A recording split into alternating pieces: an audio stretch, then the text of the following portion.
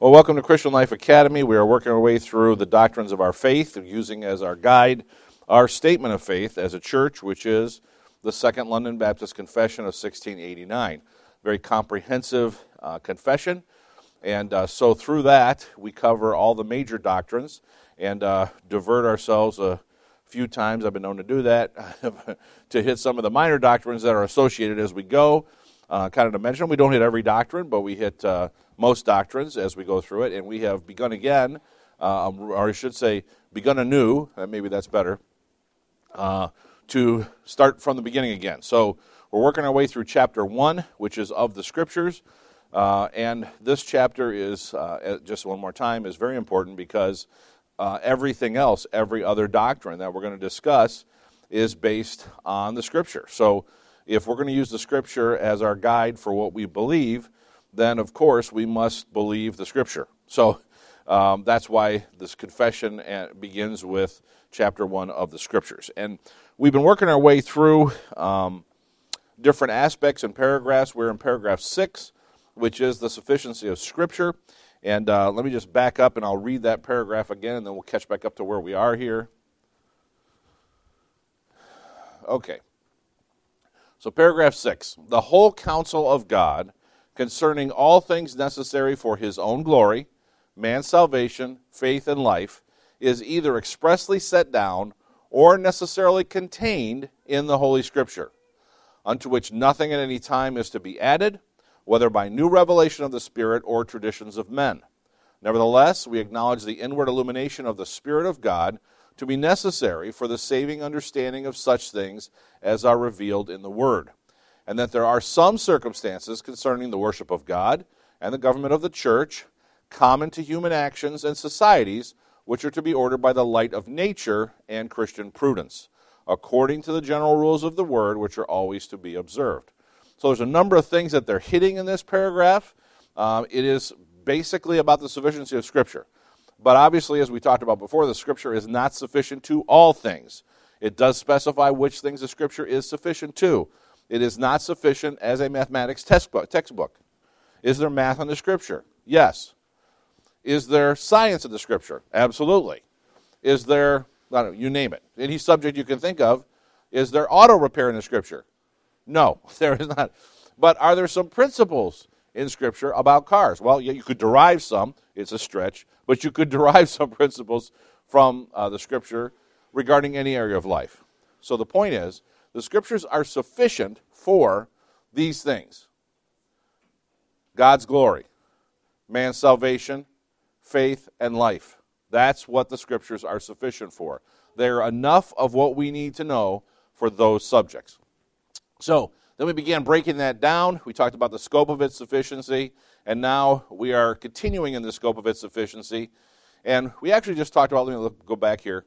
We talked about individually how it's sufficient and corporately how it's sufficient. So now we're just going to have a few more thoughts about that sufficiency.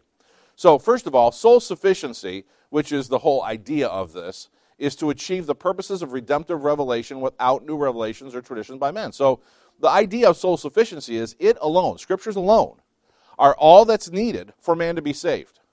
In other words, there's not something additional that we have to get to do this. Now, you know, right off the bat, if you think about that statement, well, what would you think of that man has added in some, not that we've added it, but let's say maybe some other religions, maybe start with, I don't want to say their name, Roman Catholics. So some other religions, they have added things to salvation, right? So you could think of basically works salvation, right?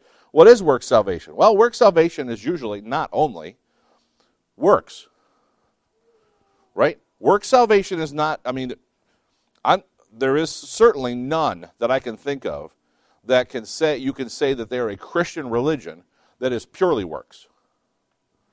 None that I can think of that are purely works. They are always faith and works. Faith and works, right? Now, there are Far Eastern religions that are all works, not Christian religions. But in Christian religions, there are many, several, let's say, that couple faith with works.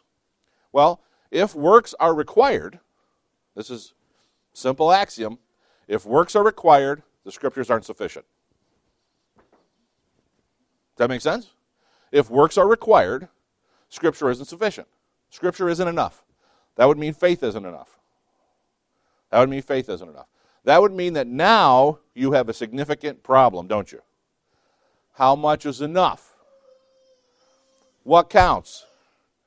What if you did something that you should do, but you didn't do it with the right attitude? Does that count? Do you get 50% credit for that? How's that work? What is the scale? How's that work out? Well, other religions have had to come up with that scale.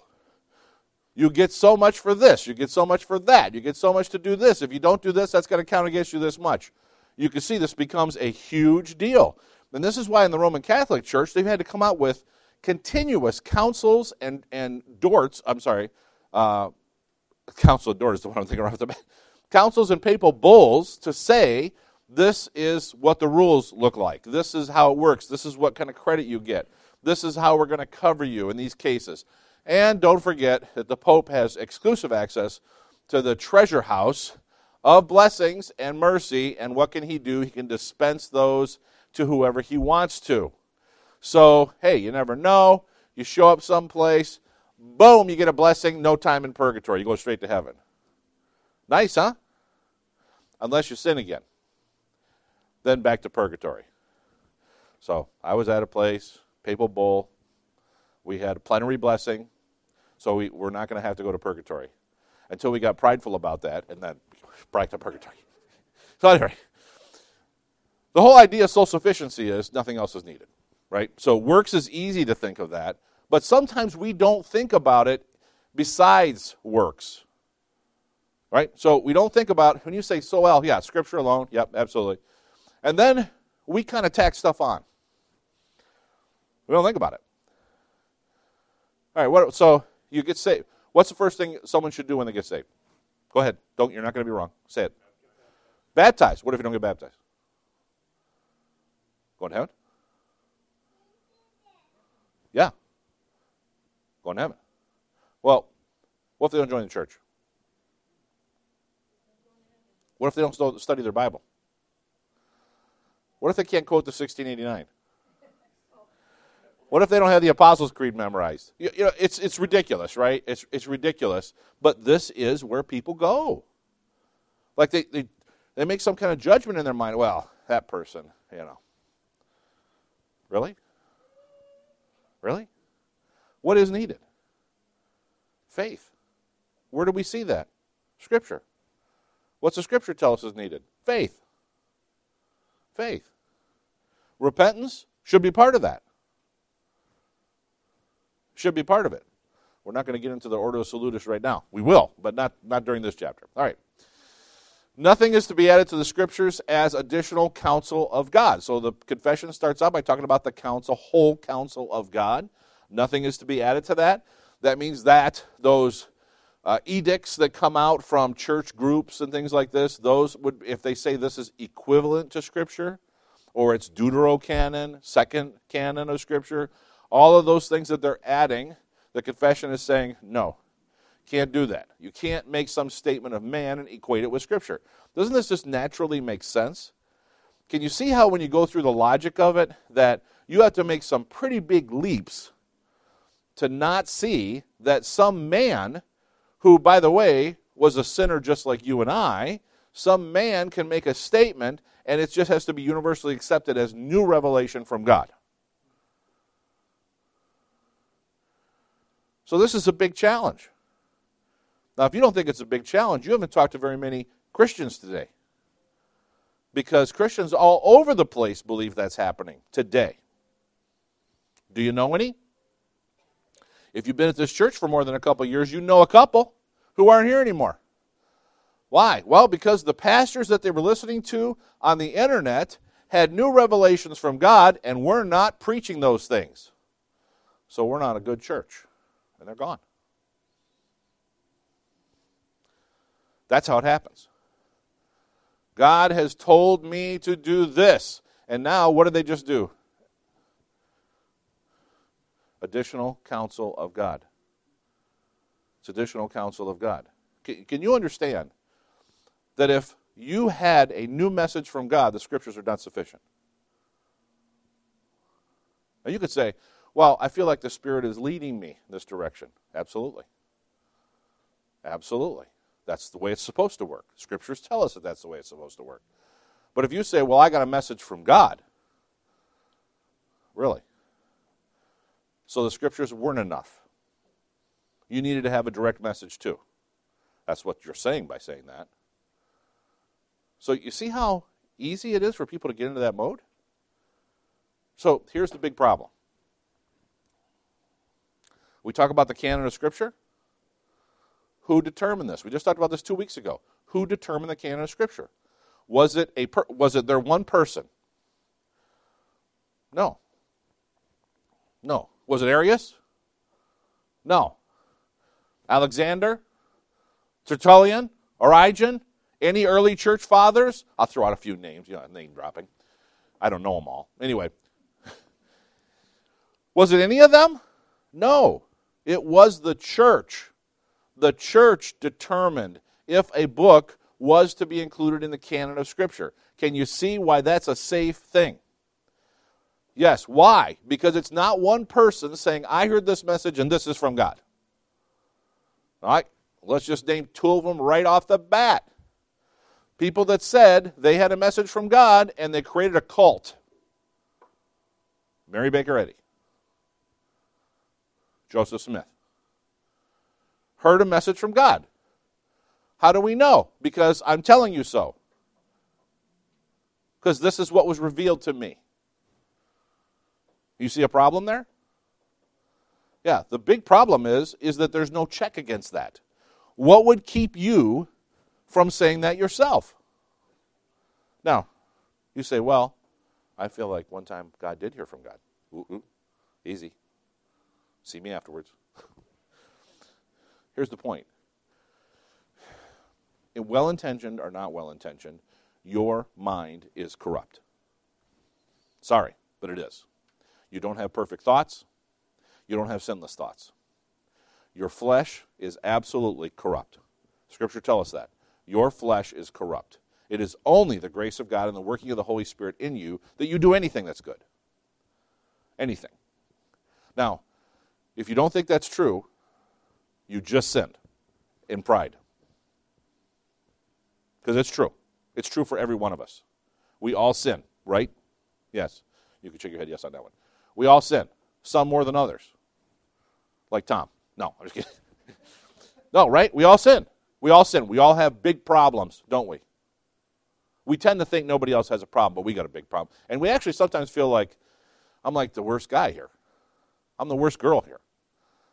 Why? Because I got this thing that I'm struggling with all the time. Okay, let me just tell you, everybody is. Everybody is. Everybody in this room is struggling with sin all the time. All the time. Now, if they're not, they don't feel like they're struggling with sin, that's not good.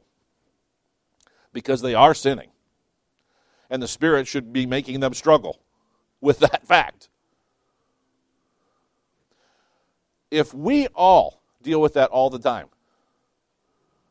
how do these other people have this word from God that no one can question? Have you ever met anyone perfect who said they're perfect? I've definitely known saints through the years that I thought, man, that person. And you say, you are just a mentor to me. Your example. I appreciate you. They'll say, don't use me as an example. I've had that happen many times. I remember one, Larry Porter at First Baptist up here. That guy, upright guy, do anything for anybody all the time, right? And I heard him say numerous occasions when someone say, man, I really appreciate you and everything you do. You're a great example to everybody. He'll say, don't use me as an example. I'm a sinner, struggling with sin all the time. There is no one that isn't. So for us to say that somebody can say that they have a message from God and just not question it is a problem. It's a problem. That's why the confession 350 years ago said nothing can be added. Is it a new problem? No, it's not a new problem. It had been added to numerous times. So they wrote in the confession to make sure it's clear, nothing can be added. We'll look at the scripture. By the way, this does not mean, because of sole sufficiency, that all we need to know about the doctrines in the confession are stated explicitly. Let me make that statement again, just to make sure you're catching what I'm saying here. You're picking up what I'm laying down. This does not mean that all we need to know about the doctrines in the confession are stated explicitly in the Scripture. In other words, what may be by sound logic deduced from Scripture has the authority of Scripture itself. So, what do I mean? Let's use one of the simplest examples that we talk about all the time, and that's the Trinity. Right? So, is there a chapter in the Bible that explicitly explains the Trinity? There is not. There is not a passage of Scripture that explicitly explains the Trinity. None. But, by sound logic, we can deduce that there is a Trinity. Is the word Trinity in Scripture? No. Are there many examples of Father, Son, and Holy Spirit? Yes. Yes, there are. From Genesis to Revelation. Examples through the Scripture.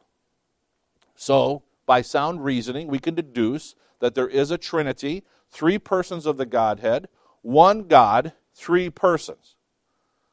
How does that work? He's God. We're human. We're not going to get it 100%. But we can still reason that it's true. Do you see what I mean? And that's not that's an easy one, because we know that one. Many, many doctrines deduced from Scriptures, because we can see it explained in different places, and if it's all true, then this sound and logical conclusion must be true. That's how we do that. So, all right, let me give you a second one. I'll give you another one right now, because it just came up. We just talked about this earlier this week. No, last week. So, church membership. Church membership. Does the New Testament contain a passage that explicitly explains church membership? No, there isn't any. In fact, if you read our own Constitution about church membership and the warrant for church membership, it is an explanation of the passages of Scripture where we see these things all put together equals church membership. So is there a verse that says you must join a local church? No, there's not a verse that says that. But we do see all these passages that talk about how the individual believers must be in a body where the different gifts can work together as joints of a body in order for the body to function. We do see Christian believers putting themselves in a position where they're under authority of elders, of shepherds, and that if necessary that they are disciplined. Right? Those are just 2. There's many. Look at our Constitution again to remind yourself, if you want to, about that aspect, church membership. So how do we come up with that? We deduce it from Scripture. Now, we didn't come up with it.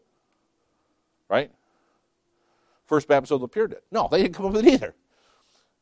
Church membership has existed since the early church fathers. We see them writing about it. Now, they had a much more formal process than we do.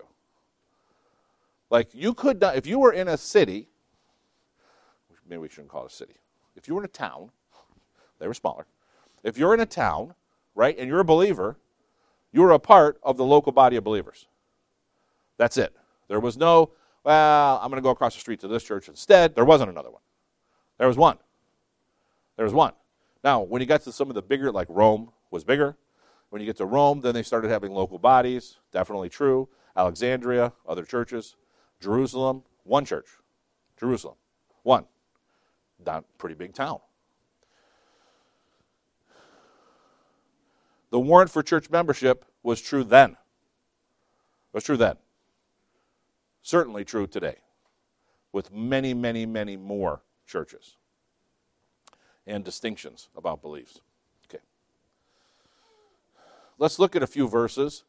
First of all, we're not going to read the ones under the bullet point footnote number 9, because those you should have looked up when you did your homework, and you read paragraph 6, 2 Timothy 3:15 to 17, and Galatians 1, 8, and 9. But we will look at the other verses, because these are supplemental. All right.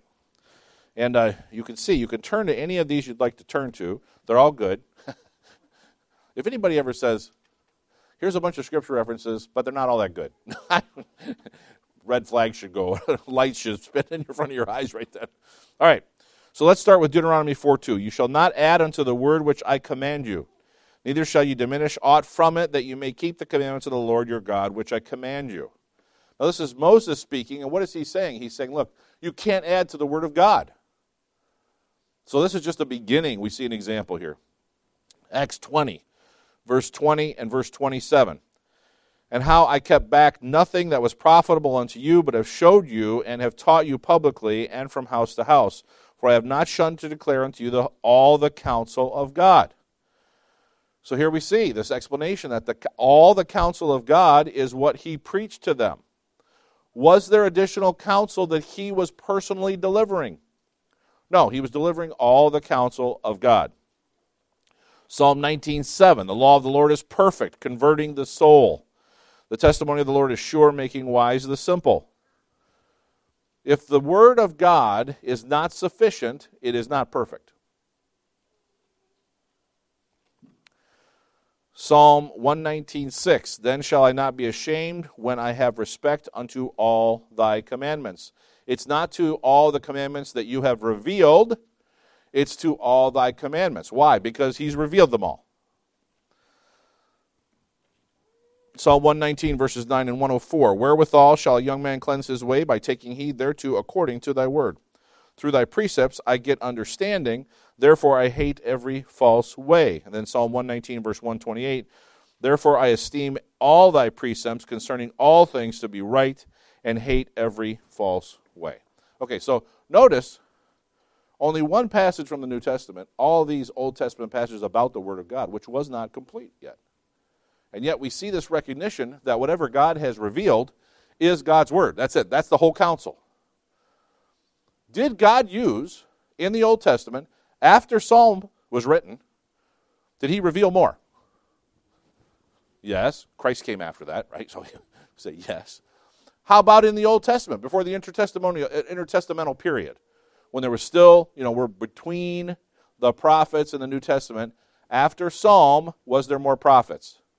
Yes, there was. Absolutely there was. A number of prophets, ending with Malachi, the last book in our version of the Old Testament. Why I say our version? Because I mean the way that we ordered it. Talked about that before, right? It's not the way that the Jews ordered the Old Testament. But there were additional prophets that gave the Word of God. Now, even the Jews believe that after Malachi, God has not revealed anything else. That's it. They don't believe anyone can add. It doesn't matter who it was and how good they were. Nobody else could add to the Word of God. That did not stop them from coming up with more rules. Christ railed on them about that, did he not? All the rules of men, that they made the most important thing, even more important than Scripture. Right? They did it continuously. All right. The mode of his sufficiency. So, how does that work? Well, it's this part of the paragraph we're focusing in on here. Nevertheless, we acknowledge the inward illumination of the Spirit of God to be necessary for the saving understanding of such things as are revealed in the Word. So how does that work? How do we actually see the sufficiency of Scripture to tell salvation? It is only through the work of the Spirit of God, the illumination of the Spirit of God. All right, so let's talk about revelation versus illumination just to make sure that we get this, right? So we're talking about two aspects, and this is what we're talking. I don't want to explain them when I've got it on the board. Let's just use the slide and work through it. So revelation would be like the Word of God, right? God has revealed this to us. What reflects revelation? Well, revelation, first of all, is infallible. Right? This is God directly saying this. This is not something that we try to understand what he meant by this. This is him directly saying, look, this is what I'm saying. It's revealed directly. It's God giving his message directly to a prophet or an apostle. It's God speaking through men to other men, to us. How does that work? We'll have to ask him in heaven. What do I mean by that? Here's what I mean. So, When God tells Moses, here's what I want you to do. I want you to say this. There's several examples where God directly tells Moses, go to the people and say this, right? So when Moses goes to the people to say this, how did he get it perfect? He was just really good. This is a guy who said he had a problem speaking. Do you remember this?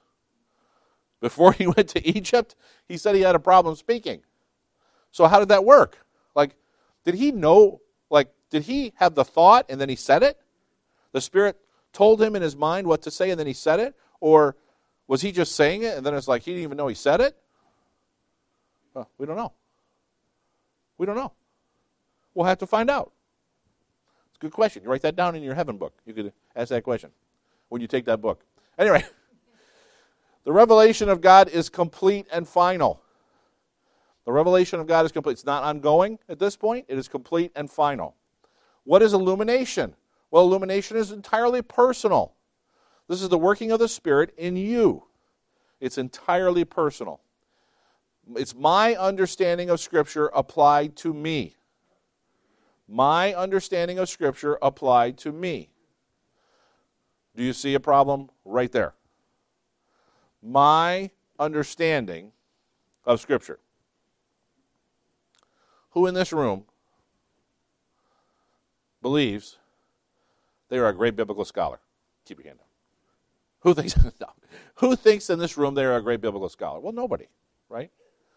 So when you have the illumination of the Spirit in your personal life, is it possible that your understanding of the Scripture that's being illuminated by the Spirit may be less than perfect because you don't have enough knowledge?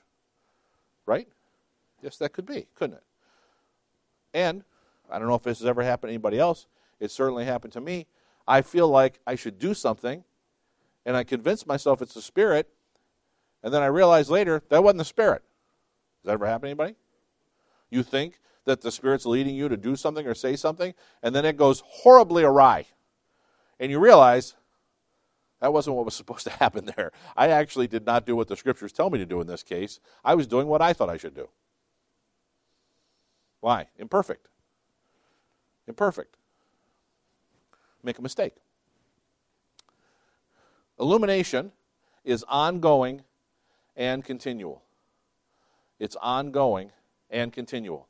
This is something that should be happening to you through your sanctification, through your whole life.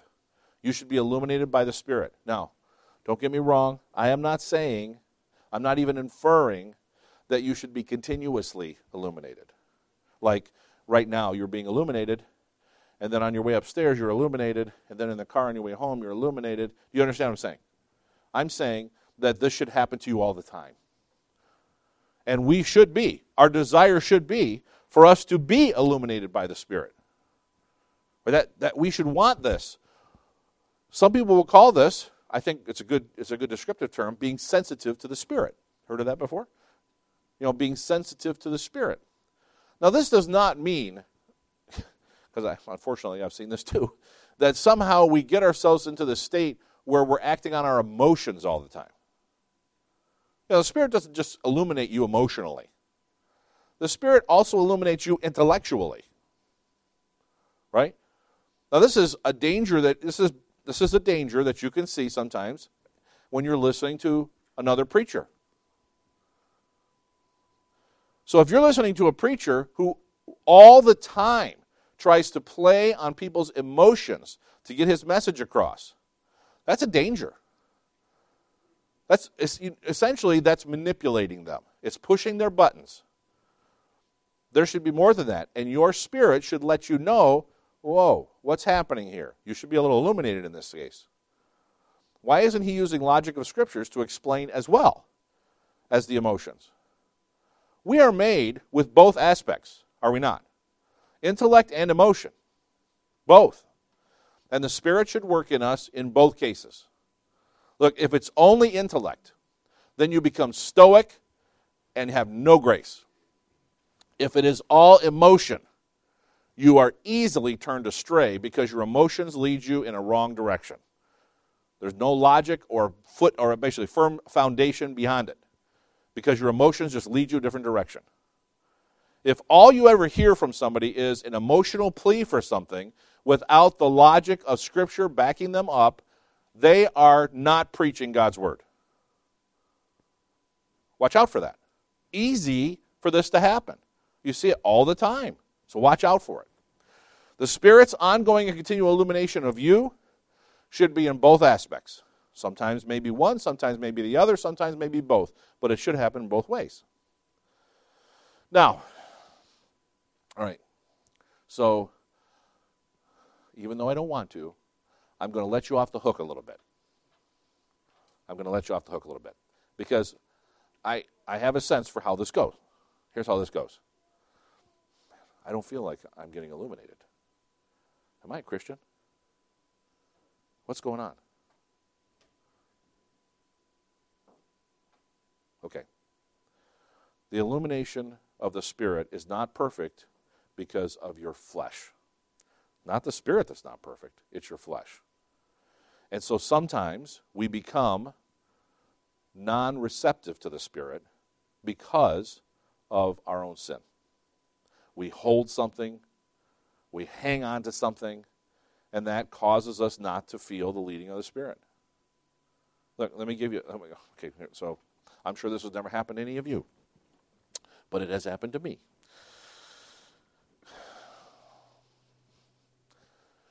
You got a problem with somebody at church. You're all looking at me like, what? That can't happen. No. You have a problem with somebody.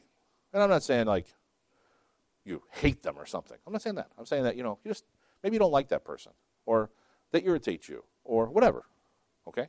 Just there's somebody you don't like. Well, when you hold on to that and you don't repent of that, then that person, when they have a need, you don't have grace. The Spirit could move through you to help that person, but you don't because you're hanging on to the hate, the anger, the irritation. Do you see? This is the problem. We can thwart the illumination of the Spirit through our sin. Through our sin. In a perfect environment, we would not hold on to any of that sin. The Spirit would illuminate us and we would follow the leading of the Spirit perfectly. But we don't. What does Paul the Apostle say? The things which I would do, I don't do. Or I should do, I don't do. And the things that I don't want to do, I do.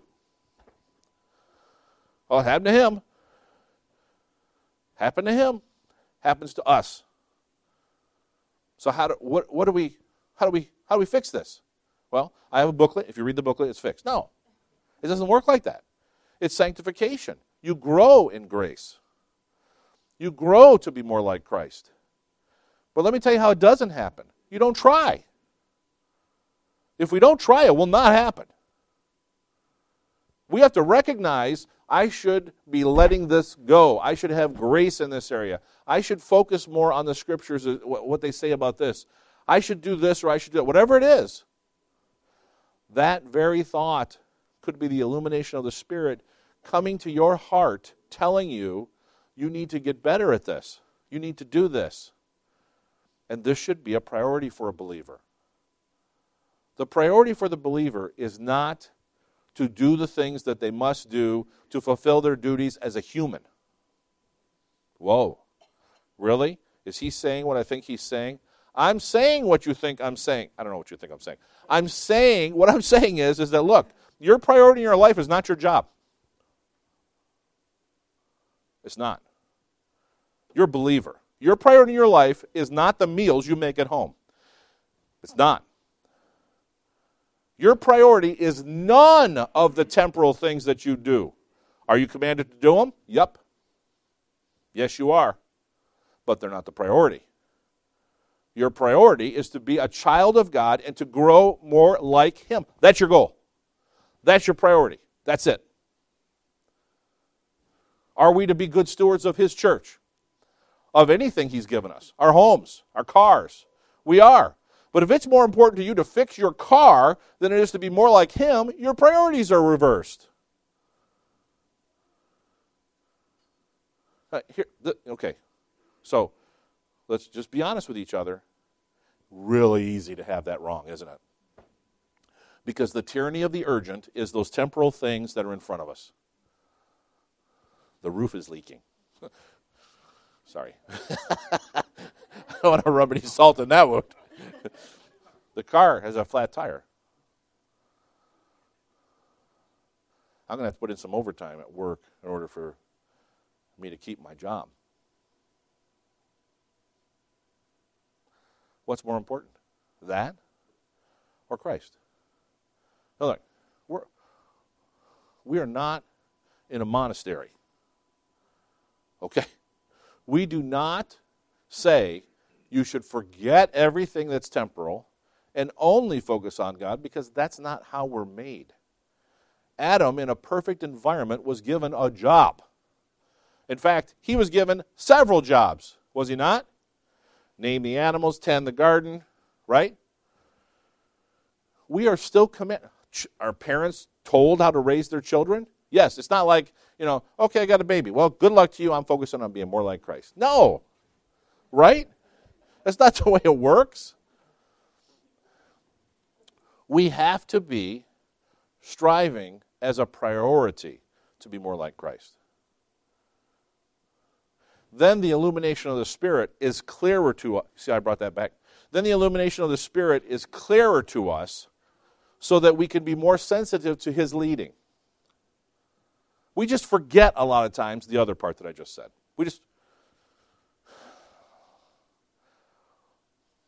Happens. Look, is there a mystery here? That this is how Satan works to tempt us? What's the first temptation he brought to Christ in the wilderness? What was the first temptation? Food! Wasn't it? Turn these stones into bread and eat. You're hungry. Aren't you hungry? You know he was hungry. First temptation that he gives to Christ there in the wilderness is to meet temporal needs. Right? And Christ, by the way, he echoes this through his ministry. Remember the woman at the well? In Samaria? You remember this? The apostles and everybody, his followers, had gone to get food. He was at the well, witnesses to the Samaritan woman, announces to her that he's the Messiah, by the way. That's when this happens.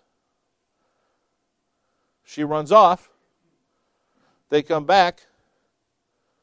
They say, take and eat. And he says, I have food you don't even know about.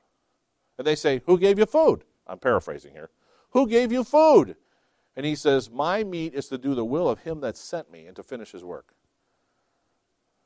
He's saying, my priority is not to take time to have a meal. I'm doing something else here that's more important. Did Christ still eat? He did still eat. We don't know if he ate then, but we know many, many times, right? He ate. So it's not like he said, well, just don't eat. It doesn't make any sense. But we need to make sure that we understand that the illumination of the Holy Spirit is something that should be real in every believer's life. You should feel the leading of the Spirit. And how you will not feel the leading of the Spirit is by quenching the Spirit, called quenching the Spirit, by basically holding on to something else as being more important than the leading of the Spirit. It is very possible that you have these strongholds in your life and you don't even recognize them, because you think somehow that this temporal thing is more important. Well, let me just make sure. I'll just tell you this right now, and Branson Paul can back this up at some point for me, and you could ask them, was he right about it? You just go ahead, ask those guys, and they'll correct me if I'm wrong, because I could be, but I don't think I am. God can take care of the world without you. He does not need you to fulfill his will. So if you think, well, I have to do this because if I don't do this, nobody is going to do this. Wrong. Wrong. See, you're assuming that God wants that done. Now, this is exactly where believers go in the elections. You hear it all the time. You see it all the time. Equating Christianity with patriotism. Do you not see this? All the time. Is that scriptural? Absolutely not. Absolutely not. We're not to worship the state. And yet, this is the most important election for Christians ever. We have to get somebody, this person, elected into office so that he can do this to stop this from happening. No, we don't. No, we don't. And if you don't remember a presidential election where that happened, you're not thinking about it. Because it happens at every presidential election at least, and it happens in a big way at every presidential election. I remember when, maybe some of you do, when Barack Obama was running for election, right? He was running to get elected as president, and there was this huge outcry from the Christians. We cannot let him get, if he gets elected, our country, Christianity is going to be outlawed. We're all going to be in prison. Here we are. Not in prison. It wasn't outlawed.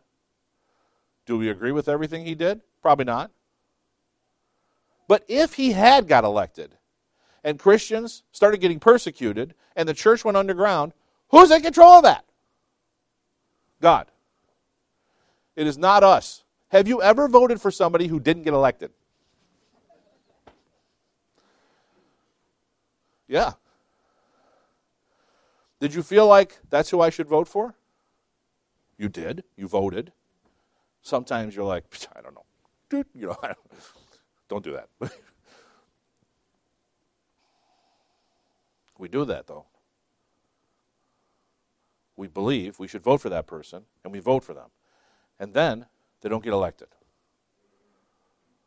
So, was that the illumination of the Holy Spirit for that vote? Or did I not feel the illumination? What happened there? Was there not enough believers that were sensitive to it? Because if they all had voted the right way, would we have a different outcome in the election? What are you doing? It's not up to you. It's not up to you. Why are you worried? Why are you fretting? People, we've got to support this campaign. If you're a believer, you should be supporting this. And by the way, if you don't forward this to 40 of your friends, then you're not a believer. Have you ever seen those? I get those all the time. Then you're not a believer, right? If you don't forward this email to 40 of your friends, you're not a patriot if you don't forward it. It's all that kind of ridiculousness. But some of them are exclusively for Christians. You must do this in order for this to happen. No, you must not. What you must do is strive to be more like Christ. Did he operate within the confines of a government? He did. Did he rebel against that government? He didn't. Did he submit to that authority? He did. To death. Right? Does the Scripture say that we should submit to all acts of government regardless of what they are? No. In fact, we get a lot of examples in the New Testament of the apostles not obeying the government when they're commanded to do something that causes that they're basically to disobey God. So we see that, right? But Christ could have made his own defense, could he? He could have. He didn't. Why? Because that's not the will of God for him. The will of God for him was that he be crucified. That was it. We can't be so caught and hung up that we think that somehow we are the ones that are holding this ship upright. If we don't get the right votes in, we don't get the right thing done, that it's all going to fall apart because we are the only ones keeping it together. There's nobody else doing this. Seventh-day Adventists, this is their siren call. What is it? The remnant. It's the remnant. And if you ever hear people talking about the remnant, be cautious. Where'd they get that idea? Where'd that come from? How do they know who the remnant is? How are they applying it to today? Almost always unscripturally. But Seventh-day Adventists talk about the remnant. Who's the remnant? They're the true believers. And the remnant are the ones that are going to hold the world together in their eyes. Right until the Antichrist. The remnant. They're the ones that are going to make it. I'm sorry to tell you, none of us are going to hold the world together. The only one that can hold the world together is God. And you, in your sinful flesh, do not perfectly understand his will for all things. Do you ever struggle with this? Do you ever feel like, why is God letting this happen? I'm sure nobody has those thoughts. Why is God allowing this to happen? Why is God allowing evil to flourish? Why is God not intervening in this situation? You don't understand. You're questioning God. Why? Because it's your flesh. That's why. And every time you do that, you can think to yourself, man, you know what? I need to be more sensitive to the leading of the Spirit and not trying to implement my will on God, but letting His will on me be known to me better. And you know what He really wants you to focus on? What's around you. What's around you. Are we commanded to go into the world and make disciples? We are. The church is commanded to do this. But not all of us individually. Not all of us individually. Not true. Where do you see that in Scripture? Did all the people of Jerusalem leave Jerusalem to go into the world to make disciples? No, they didn't. Big church in Jerusalem. Thousands added. Thousands added almost daily. See this in Scripture. Did they all then leave? Nope. They didn't. Why? God's got this. He's going to illuminate some, and some are going to go. Some aren't, because that's not what God has for them. That's how important the illumination of the Spirit is. See, we can look at the revealed Word of God and see, go into all the world and make disciples. But the illumination of the Spirit, which is also real, tells you that message means you, buddy, get out there. Time to go to Togo or Ghana or wherever, right? It's both.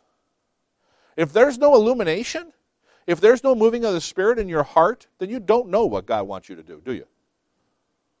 You're guessing. You're trying to come up with something. 2 footnotes for this portion of the paragraph. John 6:45 and 1 Corinthians 2, verses 9 and 12. 9 through 12. All right. So what are the implications of this sufficiency? Well, the paragraph continues on. And that there are some circumstances concerning the worship of God and government of the church common to human actions and societies, which are to be ordered by the light of nature and Christian prudence according to the general rules of the Word, which are always to be observed. So basically what this is saying is that there's other spheres of human existence that are not explicitly detailed in the Scripture. In those cases, the natural revelation is to be followed, following the principles that are clarified in general by the Scriptures. In other words, we see right here specifically mentioned the worship of God, the government of the church. Does the Scriptures tell us, do we have an order of worship listed in the Scripture? No, we don't. Do we know pieces and parts that are revealed in Scripture for us to include as worship? Yes, we do. Yes, we do. But everything isn't there. How do we determine what to do? We use the light of nature, or natural revelation, and Christian prudence, according to the rules of the Word, which are always to be observed. So, let me give you a small one. I could beat this up for a long time, but we don't have time. So, let me give you a small one. Could we make the Lord's Supper a buffet for us to have our meal? No. In fact, what we're told specifically is, don't come to the Lord's table and start partaking of it. If you're hungry, eat at home. That's command. So, are we at liberty to do that? No, we're not at liberty to do that. But let me ask you a question. How many times are we supposed to pray in a morning worship service? Exactly. If that's what the Spirit leads us to do. Because otherwise, it's not in the Word of God. It doesn't tell us that. It doesn't tell us that. We know that that is a part of worship through the Scriptures. So we include it. We include it. But how many? Doesn't tell us. How many hymns? Or spiritual songs? Doesn't tell us. Doesn't tell us. So we have to use these other things, the light of nature and Christian prudence, to determine that. But look, there is a caveat, according to the general rules of the Word, which are always to be observed. So we can't say, well, it doesn't tell us this, so we're just going to do whatever we want to. Well, okay, to some extent we can do that, except we need to make sure that we're not violating God's word somewhere, right? Worship and church government are specifically mentioned here, as the differences between denominations, by the way, were very clear. This is why they included it in the 1689. The church uses its illumination, or the light of nature, and Christian prudence to determine what should be done in those areas, and because it is not direct revelation, it may differ from church to church. So in other words, if we're using what we observe with natural revelation, and then we're using our, essentially, Christian prudence, or you could say sanctified common sense, to determine what should be done in these areas, it could vary, right? Because it's people. So if people decide at this church we should sing 5 songs, and people at another church determine we should sing 4 songs, who's right and who's wrong? Well, both of them are right. They can do how many songs they want to. When they're wrong is when they say that church is wrong because they only did 4 songs. If they would have done 5, they'd have been in God's grace. No, you can't say that. But you understand what I'm saying, right? So that's why we see there are some differences. Some churches do the Lord's Supper every service. Some do it once a year. Are they wrong? Neither are wrong. Why? We're not commanded how many times to do it. There's no commandment that says this. So we make a decision. And that's why it can differ from church to church. It's not direct revelation, so it can vary from church to church. Obviously, when we're talking about the illumination of the Spirit, just a moment ago, the illumination of the Spirit is what should happen to the elders as they try to determine how that order of worship should go. That's what should happen to the body when we're deciding matters of church government. How are we going to do this? How is this going to work, right? The Spirit should move. And if this hasn't happened, but let's say that the elders came out with some kind of a new thing. We said, okay, we think that we should have, every male member should be an elder. Okay, let's say that. So we're going to, we're not going to worry about the gifts. We're going to trust that God will gift them later. And we're going to say every male is an elder, okay? And we're going to put that for a vote to change the Constitution to say that. Now, what should happen is everybody should go, oh, right off the bat. But then what should happen is when we go to do the vote, the illumination of the Spirit should move in our hearts to say, that seems to contradict scriptural principles. We're going to vote no. That's the illumination of the Spirit in you. That's why things go to the body for votes. We're going to vote in a couple of weeks on Tom and Debbie becoming members. And look, if there was enough people in here that really knew Tom, if there was a moving of the Spirit in here that, boy, this is a concern, the Spirit could move and the vote could be turned down. That's why we don't want to surprise the Spirit. We give it 2 weeks. It's kind of funny. At any rate, you see what I mean? The moving of the illumination of the Spirit in the people is important to the operation of the church. It's important to the operation of the church. All right. Okay, we're going to stop right there. So next time we'll pick up with the qualifications of its sufficiency. All right. Let's close in a word of prayer.